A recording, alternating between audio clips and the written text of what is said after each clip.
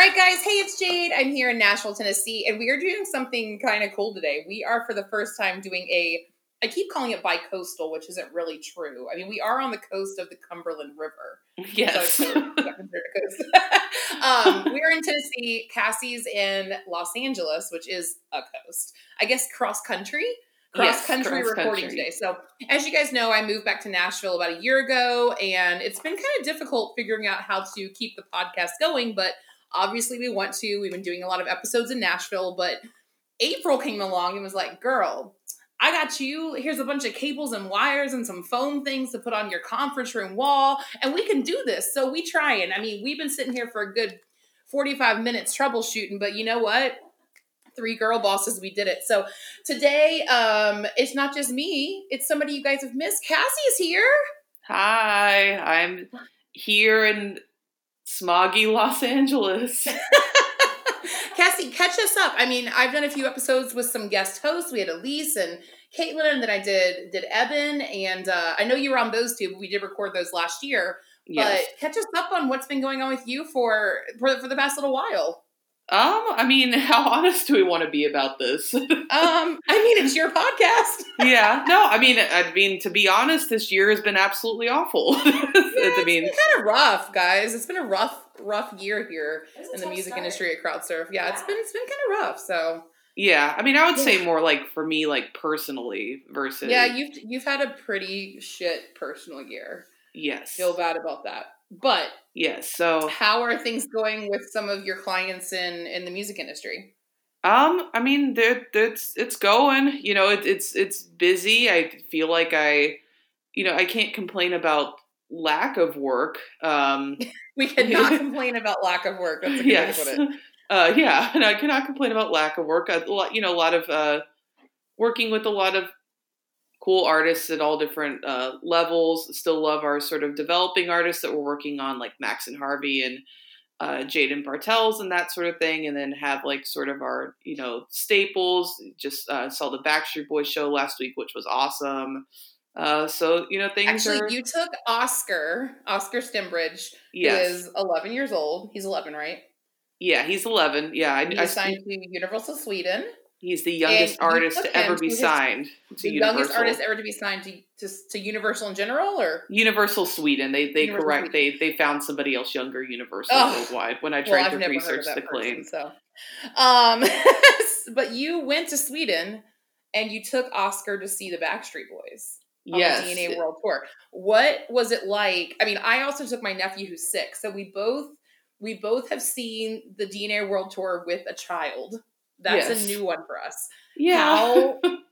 How was that different for you? And how do you think Oscar enjoyed it or took it or was inspired by it?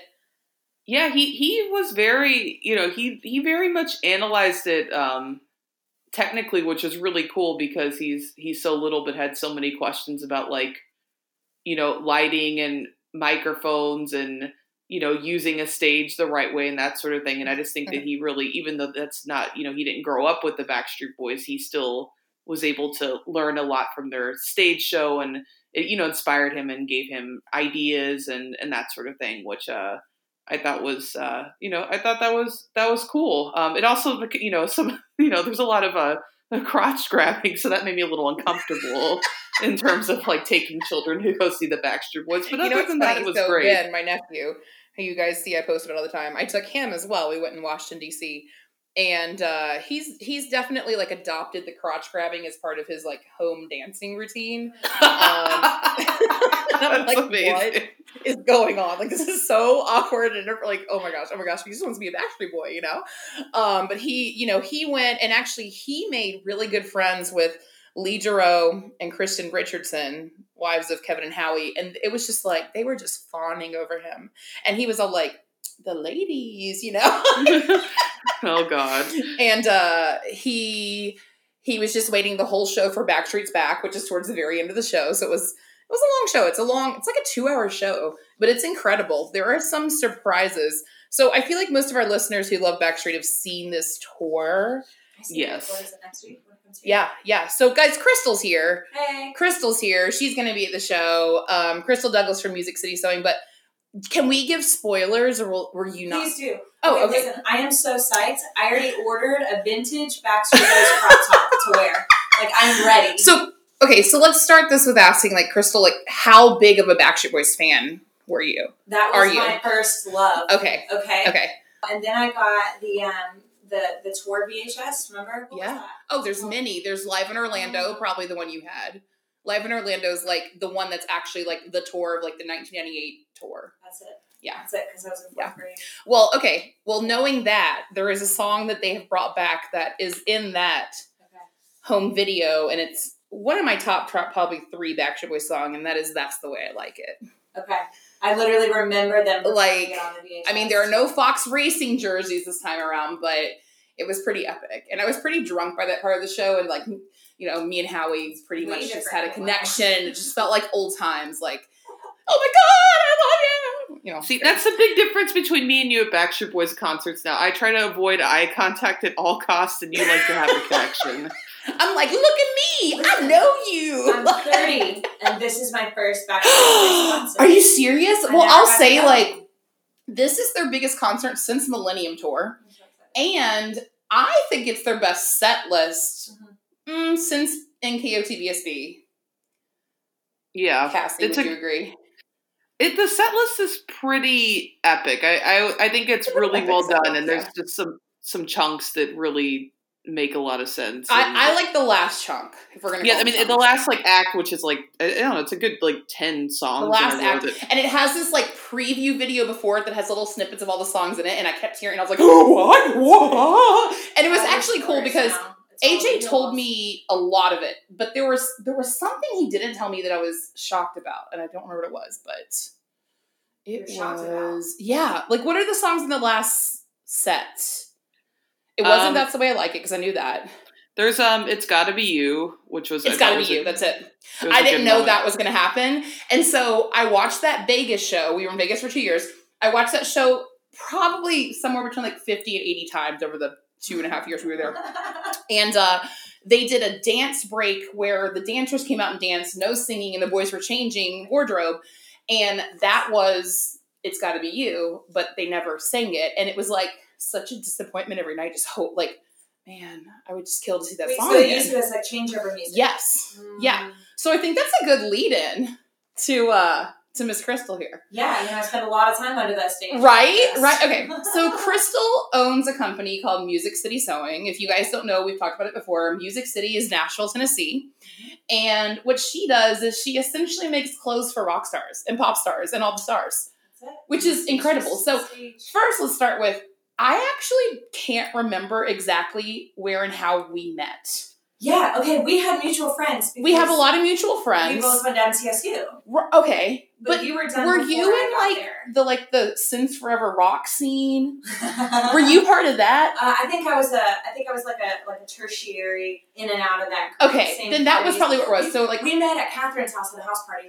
Okay, so me and Catherine Brock are really good friends. Our friend Catherine Brock. And Catherine used to work here, but like me and Catherine Brock, we met because she used to come to shows for this band called Sins Forever that I managed for a few years. Okay. And that was when it was like 10 years ago. Because I remember thinking recently, like, wow, that was like literally 10 years ago. So she was kind of a groupie, and I was like, I like her. And then I offered her a job. She worked for me for a while.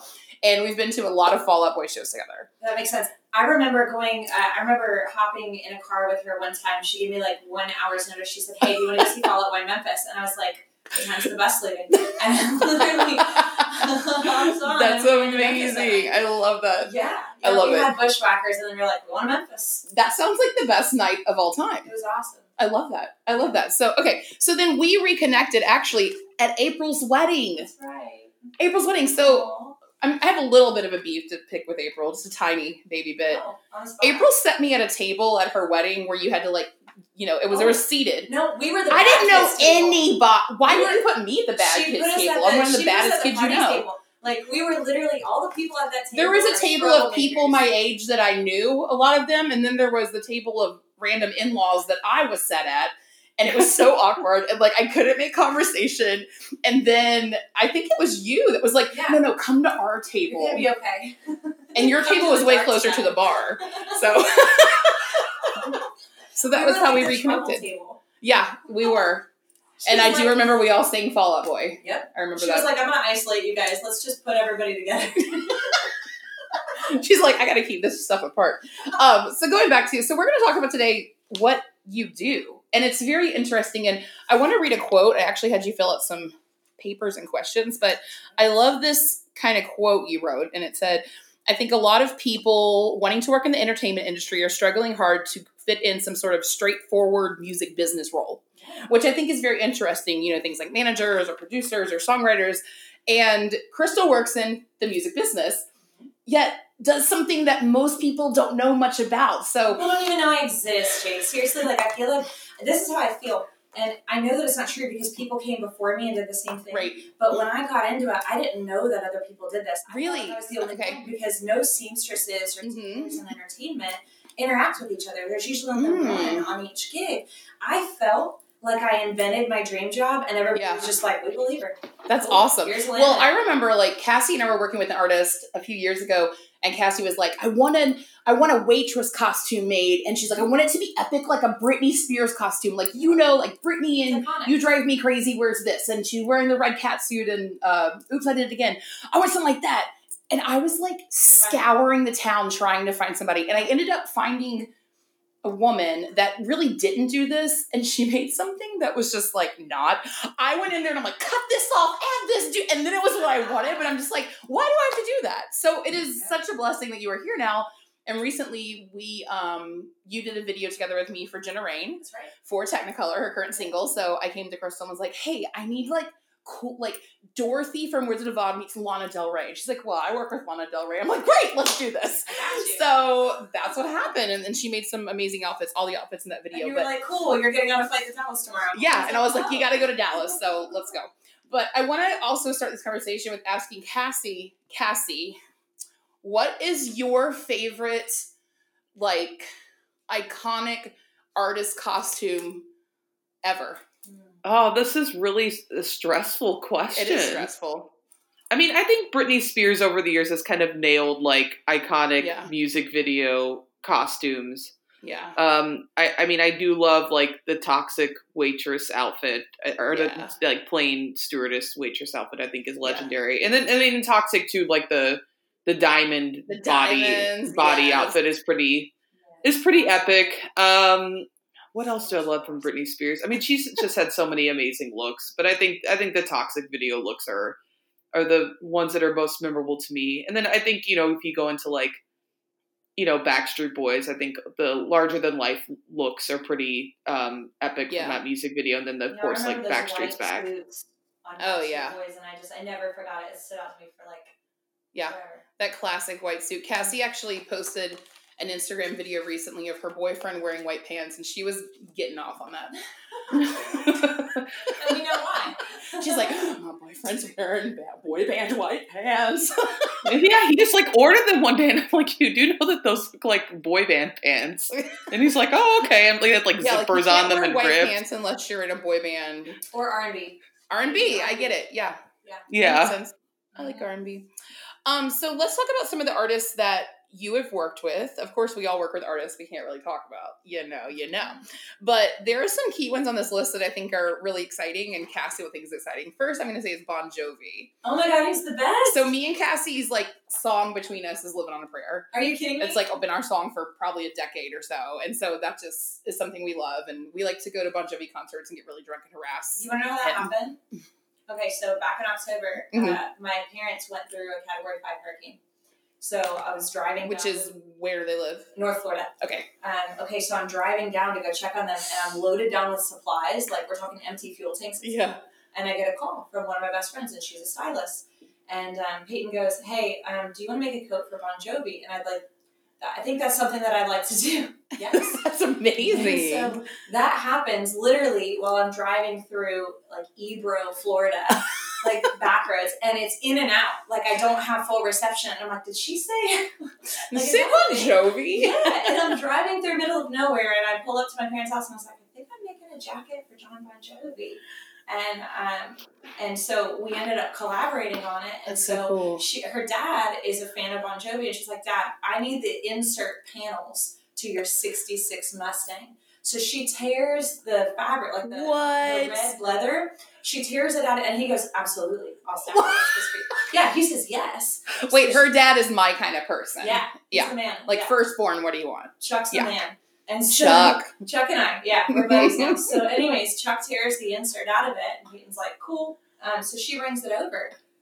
And it was literally like the weirdest of interactions ever, in that, like, I guess as you go along and you start to build yourself up, like who you are and what you love to do, people ask less questions and they trust you more. Right. And it's just like, this is what I'm thinking, I want the logo and everything. And I was like, let's go for it. And so we took like white leather, we took the 66 Mustang leather, and that's the leather, and that's the heart on the jacket. And then I sneak something into every custom piece for an artist, and it's like, it's something that they know that it's there. It's not necessarily something that you would see from the outside. Like, I had one artist that played football in high school and in college, and I snuck his number to the inside of his coat, cool. like on his back. So for him, I had, like, not only did he have the Mustang, but also I had this pewter silk, and I relined the entire jacket in pewter silk on the inside, and it's the same silk that you see on the top. That's the dagger. It was the craziest thing, and he sent us some videos of him wearing it and stuff, and he was just like the goofiest, happiest smile ever. And it's like, those videos and those photos that you'll keep forever, and the world will never see. Like, I love it. But yeah, they were the most. So he wore this on tour for a video, or on tour. Wow. And that makes me so happy, because so many artists only wear something once. Yeah. And it's like his piece. It's like, that's my jacket. Yes, I saw it. It's amazing. So it's like an iconic. Australia. I saw it in somewhere in Asia. I'd get it wrong if I said it. But yeah, he keeps wearing it over and over again, and I'm praying, because this is my bucket list. I wanted to go in the Rock and Roll Hall of Fame, so let's put that out there. Oh wow! See, in the Rock and Roll Hall of Fame. This is something I really like about you, and I didn't know about you until recently, when I really started like following you on Instagram and whatever. You're totally into like the inspirational stuff. Yeah. Like, I don't know if you're into necessarily like The Secret, but it feels like you're into that. I get woo-woo. I'm down. Yeah, all this stuff like. I love that though, because it's like you saying, "Hey, that jacket's going to go in the Rock and Roll Hall of Fame." I believe you. It's going in there because you believe yourself. Yeah, and that's why the universe believes you. Let's get into some spiritual stuff right now, you guys. Because you know what, like you can say, like whatever you're looking for, you're going to find it. Yeah. So if you're looking for tragedy and sadness and failure and like rejection, you're going to find 100%. But no, I'm looking for money. I'm looking for good clients. I'm looking for money too. Experiences, like that's what I want. And the thing is, I base all the success of my career and Cassie's career on that principle. Yeah. Like, we never said, oh, I don't know if this is achievable. It was, no, I'm gonna hang out with the Backstreet Boys for a living. You could do it. Which sounds so freaking bonkers. Yeah, it does. This band sold 140 million albums, and we were just two girls, no money, no connections, like, not like super hot girl, we were like, yeah, I'm gonna do that. But like, we believed it. Right? And now they're on Grammy winners. It's insane. Okay, so going back to more of your artist, Keith Urban, who oh my gosh, I love Keith Urban so much. Like, Keith Urban is a very important artist to me. What did you do for Keith? I did all of his tour goods, like his soft goods. Cool.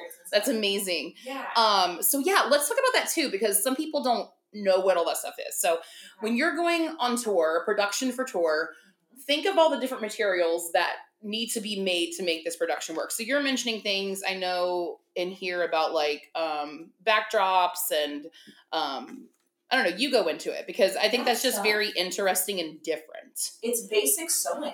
It's not engineering even. Well, it is when you get into weird shapes and stuff. So it's called soft goods. So for everybody that doesn't understand that, it's riser skirts. It's banners. Which, even explain what that is. Because a lot of our audience is pretty young. Like, our audience is very much like young girls that want to get into the industry. So I want to explain to them what that even means. Yeah. Okay. So if you're looking at a stage, the reason why you don't see the scaffolding and everything holding the stage up is there are black skirts that wrap around the stage. Kind of like a tablecloth. Yes. For a stage. It's literally an ugly black tablecloth that happens to be flame proof, which is an exciting step of the process. Interesting.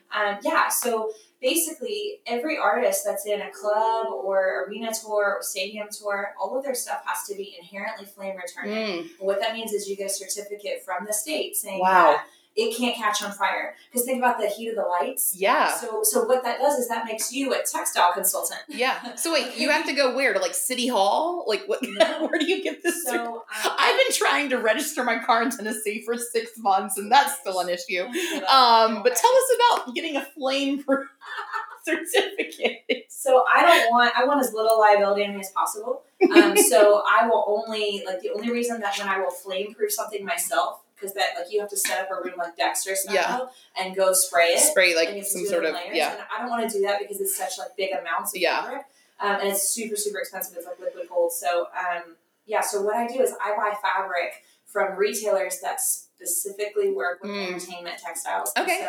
And so the harshest, what you want to do, like when you're using these soft goods, you go off of the laws of the strictest states in the country. Okay. Because that way... Because you're touring all the states, so, yeah. So if your artist is going through Illinois, like, let's say you're going to Chicago, Chicago's not actually as tough as Boston is, or as California is. Okay. Right? So I buy fabric from New York and California because they have the toughest burn laws. That makes sense. Yeah. And so then they also give me the certificate that goes with it. So I make things with Kevlar thread, right? And because that's flame retardant. Yeah. And then, and I always get the weirdest looks when I'm ordering it. Like, it's so funny. Like, so what you making? What are you making there? Yeah. So, I got really good at Kevlar thread, and that led into working with the government for a couple different things. And that was cool. And then, we're just gonna glance over that one. I know. Working with, I guess we can't talk about that, but weird. That is interesting. Doors open up for you. So you order the fabrics that are already flame proof. They give you the certificate, and then you make the riser skirts. And then, like, let's say you're looking at a piano and there's a cover on it or a banner on the front of it that's styled, or it's got graphics on it and stuff. We make those, and then we've also done big backdrops for like tours that let's say maybe they didn't spring for as much money on the wedding rig. Yeah, right. You've still got something up there. Yeah. And that's when it gets tricky, because then it's like a lot of weight hanging down, things can stretch, you might have weird shapes. Have you ever made one of a giant backdrop, like the ones you would see in arenas? Need to breathe. It's crazy. Yeah, I did Need to Breathe. It was like 40 feet long. Those things are nuts. It was insane because it was like so many different textiles, and like I love those guys. They're amazing. I had like charmeuse satin, which you can't get charmeuse satin if it's not flame proof. Like you have to flame proof yourself. And here I am dextering up a studio. And like it was 40 feet long, but the square footage in my studio at the time, April's been there. It was my first studio on Music Row, like my first workspace. That's awesome. It was only like 13 by 10. So here I am. Did you get checked for like it was hard. Toxins? I feel like there's a lot of health concerns in your job, I know, people have no idea. Cassie. Yes. Do you have the list of Crystal's clients? Yeah, hold on. Let me pull it up. My phone. I just want to see if there's anybody you want to talk about. But while you're looking, obviously we're going to talk about the New Kids on the Block. Oh. Yeah, I think that's a good idea. Because, as you know, I love boy bands, and Cassie loves boy bands. And the New Kids on the Block were like my first boy band. Joey McIntyre was my first boyfriend. I mean, after Alvin from Alvin the Chipmunks, which was a cartoon animal. Joey McIntyre. Yes. And I've toured with them several times. So what did you do with New Kids? Oh, I worked here when they came through town. Okay. Not this past tour, but the one before that. Okay. And I worked on all the denim that had all the safety pins in it. Okay. I tailored a lot of pants. Did you when you're tailoring pants, are you able to like touch? What are you asking, Jay? Donnie Wahlberg's ass. Oh, that's what you're asking. Can I come work for you? You know what's funny? Like, it's so clinical to me. Yeah, I can imagine. I'm just like, okay, move. And the thing is, I'm like that too. I mean, I see like people running, but like Donnie Wahlberg's ass is like a treasure. Is it? It's a treasure to me.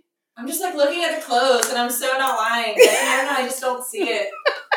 It's so, like, the way his back goes into his ass. I'm just telling you guys. The next time you see it, because that man rips off his shirt on stage, and it is like, I told Amy Beth, she went with me, she works for us here in Nashville, she went with me the last show, I'm like, just look at, like, that curve from his back to his butt, and it was a religious experiment. Experience? A religious experiment. A religious experiment. Experience. I don't know. I think religious experiment is Scientology. Wait, what, Cassie? I think a religious experiment is Scientology. We are not talking about Scientology on the podcast, okay? Because in our Hollywood office, there are Scientology buildings all around us. And if you're a Scientologist listening to this, you're probably not allowed to. But they're just... You're definitely not allowed They invade my Starbucks. They're everywhere. I don't know. It really intimidates me. They're just Hollywood. It's a lot. They're just everywhere. But let's talk about the genius of Donnie Wahlberg. Because I've always loved watching him work. Because to me, like, so much of what they do comes from, like, his head.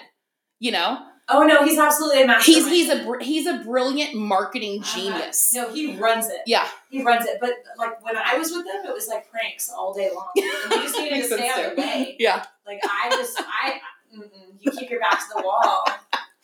That's funny.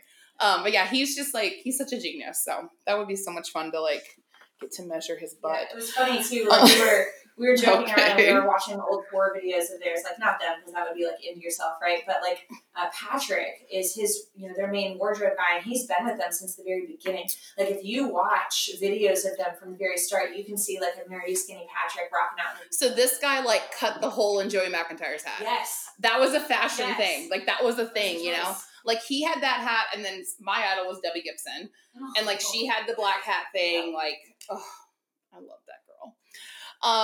Cassie, anybody you want to talk about on this list? Because I feel like I do. I would like to talk about Michelle Obama. Me too. I would like to talk about Michelle Obama. I would like to know if secret government stuff you did, or I don't know. That was, I think I can talk about that. Yeah, I didn't sign anything. I am in the middle of Michelle Obama's 19-hour audiobook.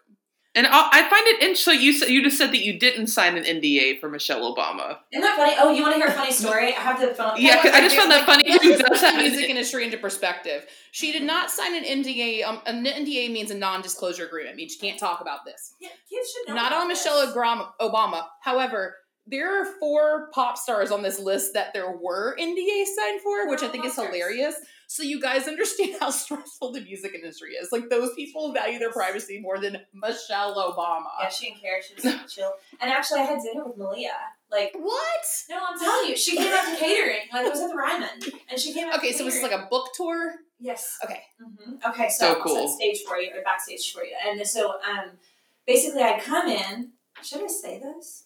We can edit things if you don't like it. I'm saying it. Let's say it. So, you know what security is like going to Bridgestone or any of the arenas and stadiums. Mm-hmm. Like, you could be coming in with laminates and, I don't know if you're supposed to be back here, Missy, right? I walk through the front entrance of the Ryman because they've got every entrance sealed off from Secret Service. Right. Except for one entrance. They're filtering people Secret Service at the Ryman. Now, understand...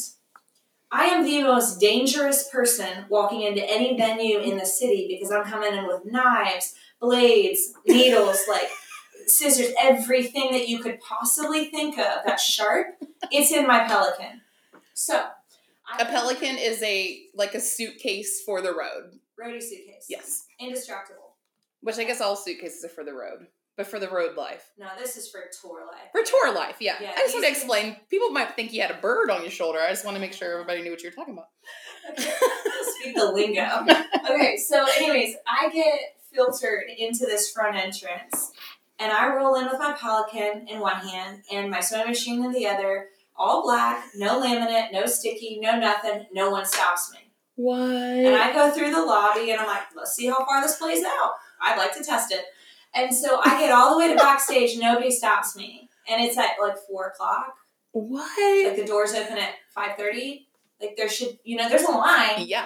And I don't get stopped at all. I'm like, I must really be looking like I should be there. But Secret Service, like the part-time lady that looks like a Muppet at Bridgestone is going to stop me 9 times. And the Secret Service is like, let me hold the door for you. Do you think that's because they already knew who you were and already are bringing on people? That's what I bet. I bet Secret Service look your ass up. That's what they do. Oh yeah, they ain't part-time Muppet. They're full-time Secret Service. Because you can only be one or the other. Only one or the other. You can only be a part-time Muppet. Second string, not the first string. Oh, I still feel like second string secured, Secret Service is better than most arena security. It gets better. So, I go back there, and if you've been backstage at the Ryman, you can't get to catering from one stairwell. You need to use either the elevator or the other stairwell, and you need to come back down, go across, and then come upstairs. Like, you can't cross over once you're backstage. So anyways, I go up there. I just left all my stuff backstage because I didn't know where I was going yet. And it's always in a corner. You know, like sewing, for most people, you get a table in the hallway. Or you get like an awful, like the worst green room possible. Yeah. And then every once in a while, like when I sewed for Lana, they gave me my own green room. And, she stayed in there all day. And I was like, yes, I quite like this. Thank you. And so anyways, I was like, all right, what corner, what road case am I going to have to set up on top of? Right. That's just what I expect. Like, you go in with low expectations. So I go back there, and I need to use the elevator. Like, they go, oh, you're going to be upstairs. So I need to use the elevator. So I get in the elevator, and apparently it's only sanctioned for number one. So there's a list. I've got a photo. I need to pull it up for you. Because I took a photo because I was just, like, laughing. Like, this is crazy. Number 1, Michelle. Number 2, Malia. Number 3, Sasha. Number 4, Joe. Joe was there. Number 5 and number 6 are USSS. So Secret Service. Yeah. Number 7, Crystal. Oh. I'm telling you, they vetted you way before. We have to vet people for music videos. The Secret Service definitely vetted your ass. I don't know. Like, I don't know, but they knew you had no felonies. They knew. They already knew. So they saw you come, and they smelled you. They were they at least ran what is it, Intellius check? Do what? Like that app. I have a background check app that I use on everyone. Okay, Cassie can background check anyone. I do. I was moving to Nashville, and I just wanted to make sure I didn't live near certain people that I didn't want to live near. And I was like, can you figure out where these people live now? And I was like, of course I can. She's like, yep, here and here. I'm like, all right, this is my part of town. Just telling you. Yeah, I walked into catering, and there's I think there were 12 or 13 Secret Service. I was like, a little hot, guys, a little much. And it was the best catering that I've ever. No, Beyonce was better catering, but their catering was pretty freaking close. It was beautiful. And sat down, and then 6 agents walked in as if it wasn't packed enough. And then I saw that Malia was in the middle of them, and then they kind of fanned out and let her breathe. And she had gotten some food and just came and sat down at the same table. She's like, hey, what's up? How's it going? And it's odd that an artist would eat catering, but I'm starting to see it more and more. I know that they weren't artists, like she's family, but it makes more sense. Yeah. Like, keep them contained, don't let them out on the town. Makes sense. Yeah, it does. I feel like I've seen a lot of artists eat catering, especially on my arena tours and stuff. I'm seeing it more and more. Here's the thing. I think I see it more because I've toured with a lot of groups. And I feel like it's a little bit different dynamic than one superstar. I think so too. So, I've definitely eaten catering with Donnie Wahlberg, just so you know.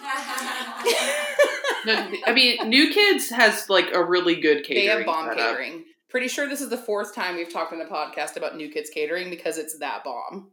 Yeah, it's really solid. They have good, they have options for everyone, but then they have really good, healthy road options, which is hard to, it's hard to find the right kind of groceries, in a different cities and knowing what, just having sort of all grocery stores are not created equal, and just for them to have sort of consistency on the road is really, really nice. And that's another backstage job, chef. Yeah, true. Yeah, I have a good friend named Sarah that she toured with them for a long time, and now she's been with Katie for a long time, and she's just she is so rock and roll and awesome, and she's a caterer. That's what she does. So I want to talk to you about some of your other projects. Well, first I want to get into one of the things you do, and I think you touched on this a little bit, but I think people will find this very interesting, that you have kind of a huge service of your company is sewing merch tags into merch. Oh my God. All these things started as side hustles to feed myself. This started with me driving around East Nashville on an almost empty tank of gas, picking up bridesmaids' dresses and clothes from people, taking them home, sewing them, and then bringing them back. I was literally laying dresses out on my bedroom floor. Oh my gosh. I didn't have a table. I didn't have a proper ironing board for the first year and a half or something. And I would get little hustles of people going, hey, can you do this? Can you do that? I'm I'm not in a position to turn stuff down. And it's funny because 3 things have merged and they've become divisions, and the most profitable one is the simplest version of sewing that exists. I would say that our most profitable department is also, to me, a pretty like simple compared to like all the thought that goes into some of the other stuff. What is it? It's actually like copyright takedowns. Yeah. It has to happen. Yeah, like things go on the internet. Some things have to come off the internet. Some people have no idea. It's as simple as that. Exists. Like, and it's like it's a pretty intense situation, but like overall, like as far as doing it, it's a process. It's not like same rocket science. Same thing. Where I think marketing kind of is sometimes.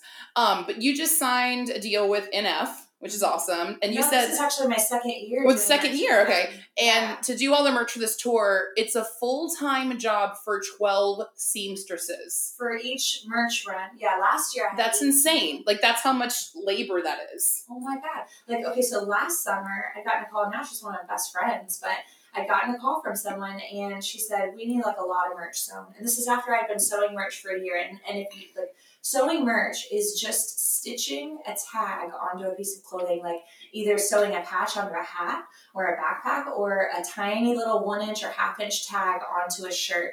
And it's like, that's hundreds of thousands of dollars. Well, yeah, because like 95% of merch is just screen printed. So the printer does that, and then you get it. We get it. And then so like when you guys buy a shirt, like maybe it's a Why Don't We shirt or a Fall Out Boy shirt or whatever, and it might say in the tag, like, exactly, it might be like, the tag isn't, American Apparel, it's the band name. Yeah. That's like what we're talking about. It's an NF. It's an NF. It's just real music. Yep. Yeah. And it's that extra little touch that, makes it worth you paying the money for that hoodie. Yeah. Right?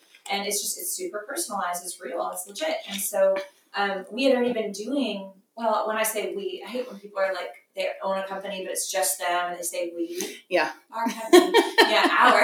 No, at this point it's we. But in the beginning it was just me, and I was just stitching the patches onto orders coming in, and I did it for Third Man, and I did it for CFT, and all these companies and record labels will go to one or two merch companies in town, and I befriended all these merch companies, and they're all amazing laid back people, and everybody have their own steps in the process. Yeah. Everybody has everybody picks up the ball at a different point in the game. Because it's like, for that, you have to first like kind of design the merch, and then you have to go to the distributor for the goods. So like the t-shirt or the sweatshirt or whatever. Then you have to, and then you have ties and zippers and all that. And then you have to print whatever on it. And then it goes to you and you put the tag on it. So think about it. Like, let's say in the case of like hoodies, right? There's only 24 units in one box. So think about how much labor has to go into sourcing how many boxes for, let's say, 35,000 units. That's what we've done this 1 month alone. Well, more than that, but 35,000 units of hoodies at 24 units per box. And think of how many people have to handle that box. You've got your screen printer. You've got the courier to get them to me and my team, because I distribute to a bunch of different people. Right. And then and then getting it back to where it needs to go. Right. When you're on time constraints, sometimes like the screen printer and I trade. Like they screen print something while I sew something, and then we trade, but the thing is, it's like you're smelling the ink, and I always try to have the first leg of the race. Yeah. And so like you have all of these logistics, and that's like that size of an order alone is it's full time with me just managing it, know. And so last year when she had called, she was like, "Yeah, but it's a lot of merch." And I'm like, "But what's a lot? Like, what's a lot? You know what I mean? Like, a lot." And she's like, "It's like 35,000 units, and it needs to be done in the next 2 weeks because somebody else dropped the ball." And it's crazy. Like that's your entrance into the industry. I feel like that's a great story, because I feel like we had so many of those instances starting our company where somebody else didn't do it right, and we're like, we can do it faster and better, and like, let me do it for cheap. And I mean, that's just that's how you kind of achieve anything. Like, let me do it faster, better, and cheaper. And then as I grow, like you were saying earlier, people trusting you as you go. Yeah. As I gain your trust, you give me more money, you give me more jobs, and it can turn into a big thing. Oh my gosh, just today, so we finished that deal tomorrow, and I've been in and out of a screen printer almost every day for the last month. Yeah. And just today, they were like, "Hey, we've got work for you too. Will you do this?" Because they've seen us. We've shown up. Exactly. And they've seen us nail it for somebody else, and they're like, "Well, we wouldn't trust anybody else. Right. These girls hustle." Yeah.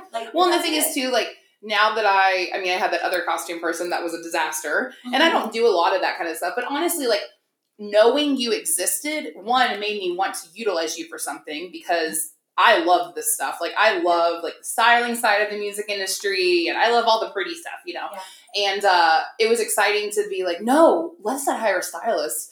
I know a costumer. And so it was so exciting to use you for that and kind of collaborate on that. So nobody's going to be wearing, like, that's the thing about designers. Exactly. They've got other people wearing pieces, but when they're doing polls, a poll is basically when a PR agency is on behalf of a designer, they put a rock star in your clothes. And it's awesome for a designer, but the other side of it is only so many people can wear that piece because it's getting photographed and filmed so much. So when you lean towards custom, like you're getting a one-of-a-kind thing. Nobody else in another video is going to show up wearing what Jenna wore. Exactly. Well, kind of the point I brought that up was now if somebody says to me, I need somebody to do that, I know a person. I got a guy. I got a girl. Did Crystal do your wedding dress? She did. Crystal did April's wedding dress. And I walked up to April and I was like, what did I say? You look like a pixie or something, or a fairy or something like that. But she did. It was like, to me, it was just like the perfect dress that April should have worn. I ironed that chiffon so many times. Like it was so you. It was so like, I don't know, I've seen a lot of wedding dresses, but it was just like, yes. Yes. It was on brand. It was. For you as a human. It was very her. That was it. There's something I really wanted to say there is like how I got that deal. I had no idea how I was going to fulfill that many units, but I said yes, and I was like, yes, now let me get off the phone so I can figure out how. I love that. I scaled overnight, but the entrance into that and making that an incredible friendship and then opening up so many other doors and working with so many people since then was saying yes and then just figuring it out. Yeah. Like making it work. That's what you have to do. Yeah. I mean, like, that's how you go beyond your comfort zone. Yeah. And you're able, because, like, you're going to get to a certain place because you've done certain things to get there. Like, all of us sitting here are sitting here because we've done certain things to get in this room. But if we want to do things bigger than this room, we have to do things we haven't done yet. Yeah. And that's super key. Really uncomfortable. What are you pointing at? What are you looking at? Oh, because April has never... Well, you recorded 2 podcasts for me so far, but April had recorded. This was just another level of cords and microphones. But you know what, April? You did it, and we're here recording this podcast because of you. And now you'll know for the future. And now I'm going to sing you a song. No, not really. Cassie will sing you a song. No, I won't. She said no, she won't. I want to talk about a project you are working on called Fashion is for Everybody. Oh, okay. So I'm not working directly on the show for them. Okay. I'm friends with her and I talk with her all the time. She's wonderful. So she's kind of like a trailblazer for Nashville as far as disabilities. Right. And really being connected into the fashion world. Awesome. Alicia, seriously, she's amazing. And so I am helping a designer with her line that's going to go in this runway show. Oh, that's amazing. And so every year, Alicia's been putting on this runway show, and it's called Fashion is for Everybody, and they put, it's all inclusive, so there are people that are missing limbs, there are people on the autistic spectrum, you have people of all shapes and sizes and weights and of all ages, like we see seniors in the fashion show, and it's so inclusive, it's beautiful. Now, can we get my mom in that fashion show? Because I feel like the world needs to see that. Yeah? Do you agree, April? I love Benny. Do you agree, Cassie? Of course I agree. You need to meet your mom. You need to meet my mom. Okay. My mom is... Benny's the best. She's a hippie. Love it. She usually only wears tie-dye. Wonderful. Everyone loves her. She's everyone's friend. She works for me. She works for... She could represent CrowdSurf. And anything that happens, she's like, well, I could do that. So, like, she'll just be like... She'll call me and be like, I have an idea for a music video for our dog to be in it. Or stuff like that. She's a visionary. Sometimes she gives me ideas on songs that should be written. Good. You've got a lot to do with that. So I feel like if we were like, Mom, Benny, her name's Benny. Benny, we have you an opportunity to do a fashion show. And it's people of like all shapes and sizes. She'd be like, oh yes, absolutely. Benet is here for you. Benet. That's what she that's like her alter ego, yeah. Yes. Benet. Well, what a lot of people don't know is it's called costume rigging, and if you go on stage, the clothes that you're wearing are different from streetwear for the most part. Okay. Like you can wear, the basics from like an H&M or a Zara or whatever, yeah. But the rest of it needs to be rigged for the stage. It's got to be held together with snaps and Velcro and like certain things that that come off really, really quick for quick change. Like we were talking about at the very beginning, like when Backstreet Boys, they were changing under the stage. Oh yeah. So we have dressing rooms all set up like under the stage.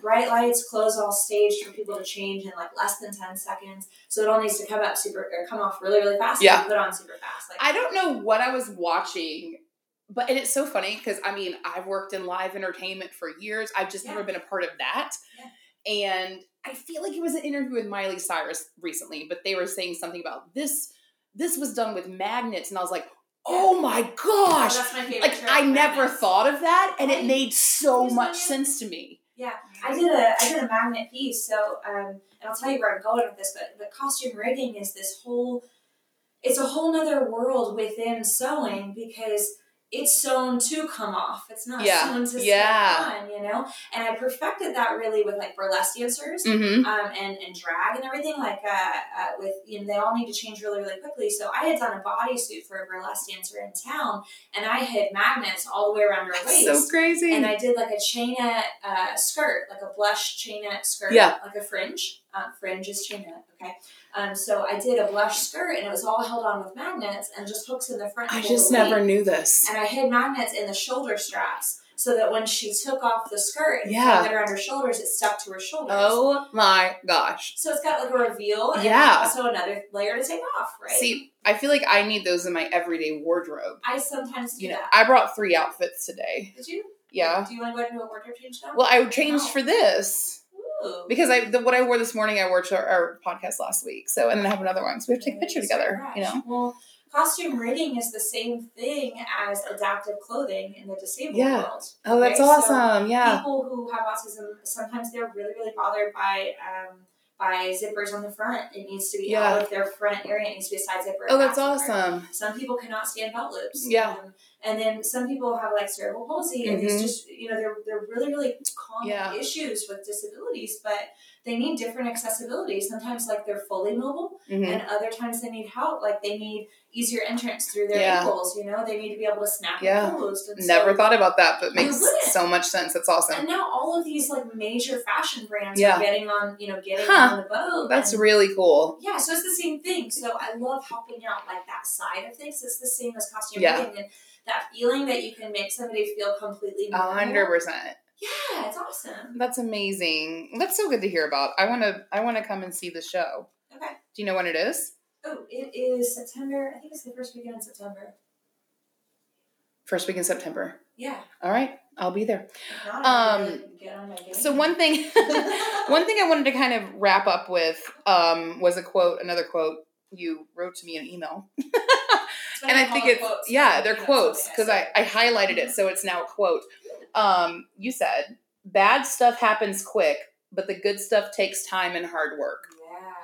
And I thought that was just really brilliant. Man. Because it's true, man. Like the moments that I have these like amazing full circle, like, you know, I did this thing, I achieved this thing. They're because I worked for a long time on them and really sacrificed, went into it. But a bad thing can happen that can ruin my day real quick. Oh my gosh. And like, even in your career, you know, the bad stuff that happened, like, I mean, I got laid off from a job because the position just went away, and that happened quickly on a Friday. You know, but the good stuff happens, like, it's behind the Instagram scenes. Yeah. Like, nobody's going to see that stuff. Nobody's, like, because it's not glamorous. All the work that you put in to build CrowdSurf, you know, people are going to see the shots of you backstage, or they're going to see the shots of you enjoying a concert, but they have no idea the all-nighters that you pulled or the 20-hour work days that you do. 100. And I said recently on an episode, I said something about like for every Instagram, you know, post I post, there are 100 things that are unappealing or something, you know, like you're getting the highlight reel. It's what it is. Cassie, what's something that makes you happy that you worked hard for?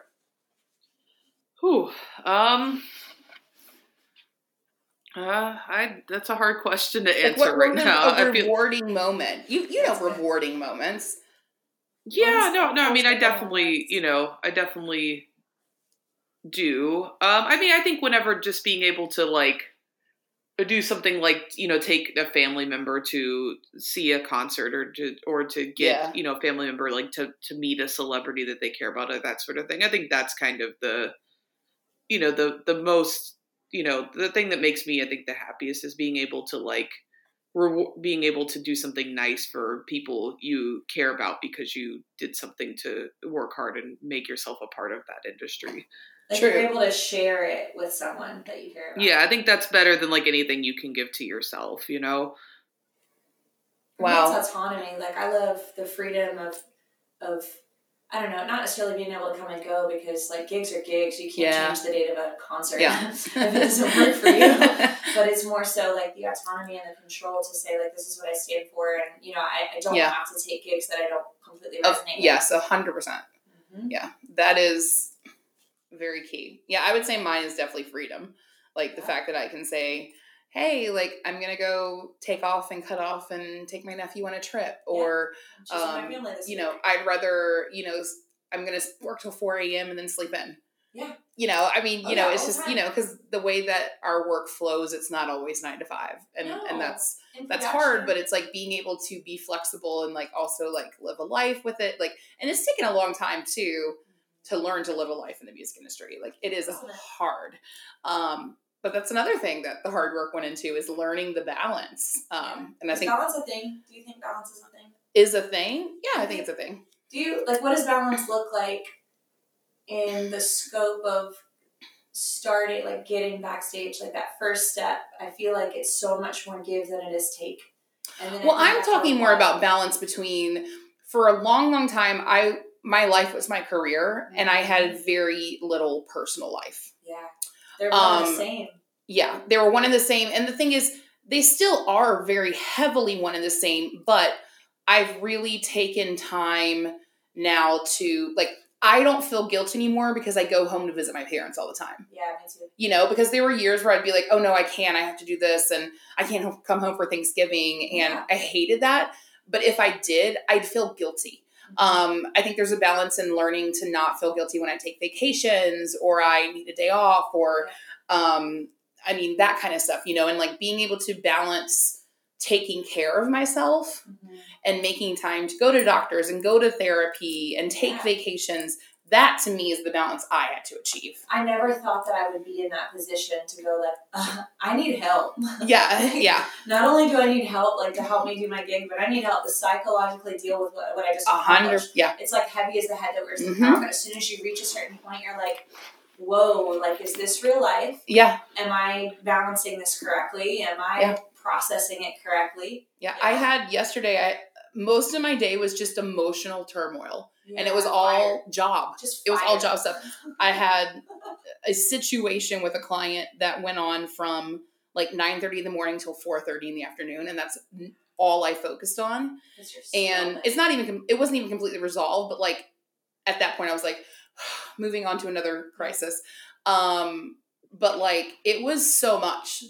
It was so much yesterday, and it was just like, but this is my job, you know, and I'm able to help people through things, and I'm able to help a team put something together.